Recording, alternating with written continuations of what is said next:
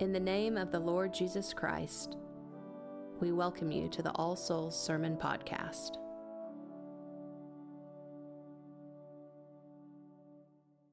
In the name of God, the Father, the Son, and the Holy Ghost.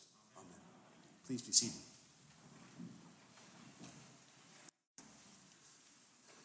It is not meet to take the children's bread and dogs. I don't think Jesus had an American audience in mind when he says that. I've walked through the pet stores and the pet food section at Whole Foods, and I know what some of you feed your animals. It's at least as good as what you give your kids. But we'll come back to that troublesome verse later. This tricky and challenging passage comes to us both in Matthew and in Mark's Gospels in nearly identical forms. God, in his wisdom, I think, gave us this story twice because there's something in it for us. It is a challenging text because the Jesus whom we are used to seeing being compassionate, gracious, merciful, and healing seems cold and heartless. And yet it concludes with this Gentile woman being granted her request. So let's take a closer look at it, to better understand it, and to wonder what it might mean for us. As the passage begins, we note that Jesus and his disciples are relocating.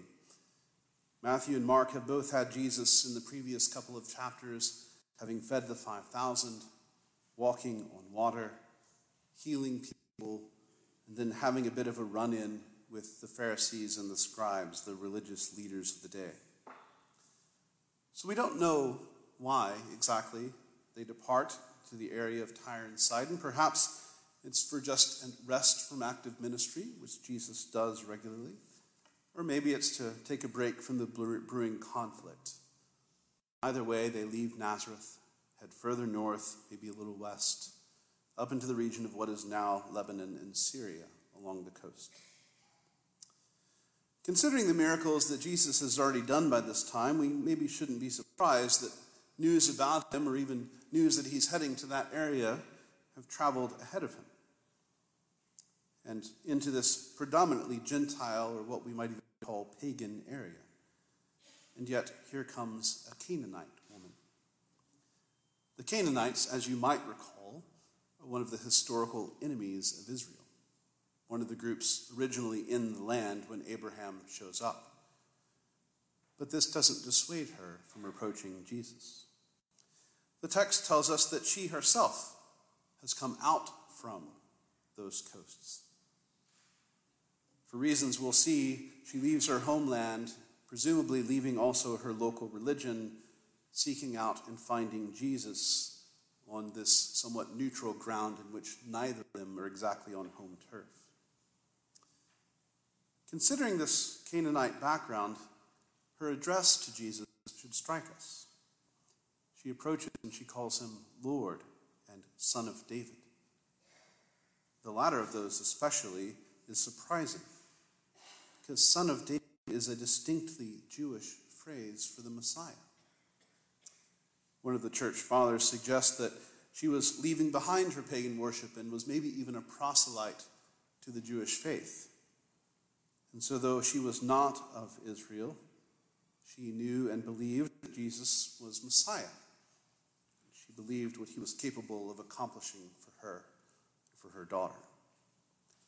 And so with great reverence and respect, she approaches and lays out her compassionate plea, "Heal my daughter."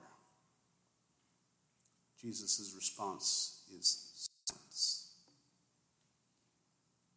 He does not praise her faith. He does not condemn her. He's simply silent. But his silence creates a teaching moment, both for his disciples and for us. On her part, the woman is quite persistent. She cries out, longing to be heard, and now it is the disciples who begin to pester Jesus. "Please give her what she wants so she'll go away. She's bothering us. She keeps crying out. Send her away. Give her what she's asking for." Jesus breaks a silence and says, I was only sent to the lost sheep of Israel. Again, seeming cold. But a couple chapters previous in Matthew, in chapter 10, when he sent out his 12 disciples on their mission, he specifically told them, don't go to the Gentiles. Go only to the lost sheep of Israel. He's consistent. And yet, this is the same Jesus who in Matthew chapter 8, even earlier, had healed a Roman centurion's daughter from afar and declared to him that there would be many from east and west who would dine with Abraham in the kingdom of heaven. So what's he really saying here? Without a doubt, Jesus is a prophet sent to Israel, and like most of the other prophets, he is sent purely to Israel, not to anywhere else, proclaiming God's truth to God's chosen people. But this was never meant to be at the exclusion of other nations. Let's go all the way back to Genesis chapter 12, when God first calls Abraham, out of whom will come Israel. Part of his promise to Abraham then was that all of the families of the earth would be blessed in and through him. The blessings were always for Israel, but through Israel for the rest of the world. Or consider what is said of the nation of Israel in the 19th chapter of Exodus, in which Israel is called a kingdom of priests, at least suggesting that they would mediate the relationship between God and the world, bearing his blessings to them. So yes, God is sent to Israel to call them to faith, that through them the world might be blessed. We note that Jesus himself does no explicit missionary work anywhere else. The places we see teaching are within the confines of the Jewish world. And yet the world still comes to him. The Canaanite woman's cries are ongoing, and now she approaches, kneeling in worship before Jesus. Hear her cry, Lord, help me. And Jesus now speaks directly to her. It is not right to take the children's bread and to cast it to dogs. For the third time in this short passage, we are struck by what seems a very harsh and unkind response from Jesus. The people of Israel are God's chosen by grace. His food rightly belongs to them, his children. I want to point something out. When he references dogs here, he doesn't use the word for dogs, those dogs that are outside, the wild ones. He uses a diminutive form of the word, which culturally means the house pets, those who are still in the household. In her response, the woman is wonderfully humble, but she grabs on to that nuance. She says, of a truth, Lord, you're right. You've come for Israel, and the blessings are naturally to them first.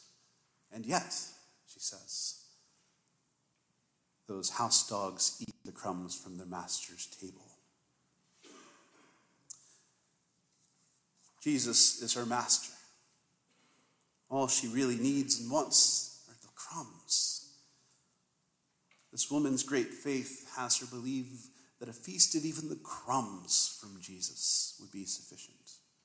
And they are. Jesus acknowledges this extreme and wonderful faith and grants her request. The church itself has seized on the imagery of this passage, the imagery of these crumbs, in what we say each week at Eucharist, in what we call the prayer of humble access. When we join her and say, we are not worthy to gather up the crumbs under thy table, but your property is to always have mercy. Most of us, like this Canaanite woman, come to the Jewish Messiah from our own varied Gentile backgrounds. We are not worthy to gather up the crumbs, and yet he has allowed them to fall to us. As Paul declares in Romans that through Israel not accepting their Messiah, the church has been grafted in and the blessings are ours. It is God's property to always have mercy, and even his crumbs are sufficient. And so here we come again, once again to the Master's table, needing to be fed. And as always, he shares himself with us in his body and his blood. So put your faith, your trust in God again. Come, confess your faults, your failures. Lay your needs before him. Approach the table in worship and feast on his crumbs. And in so doing, find again that he is enough for you and for me. In the name of the Father, and of the Son, and of the Holy Spirit. Amen. Thank you for listening to the sermon podcast of All Souls Episcopal Church. For service times and more information, go to allsoulsokc.com. God be with you.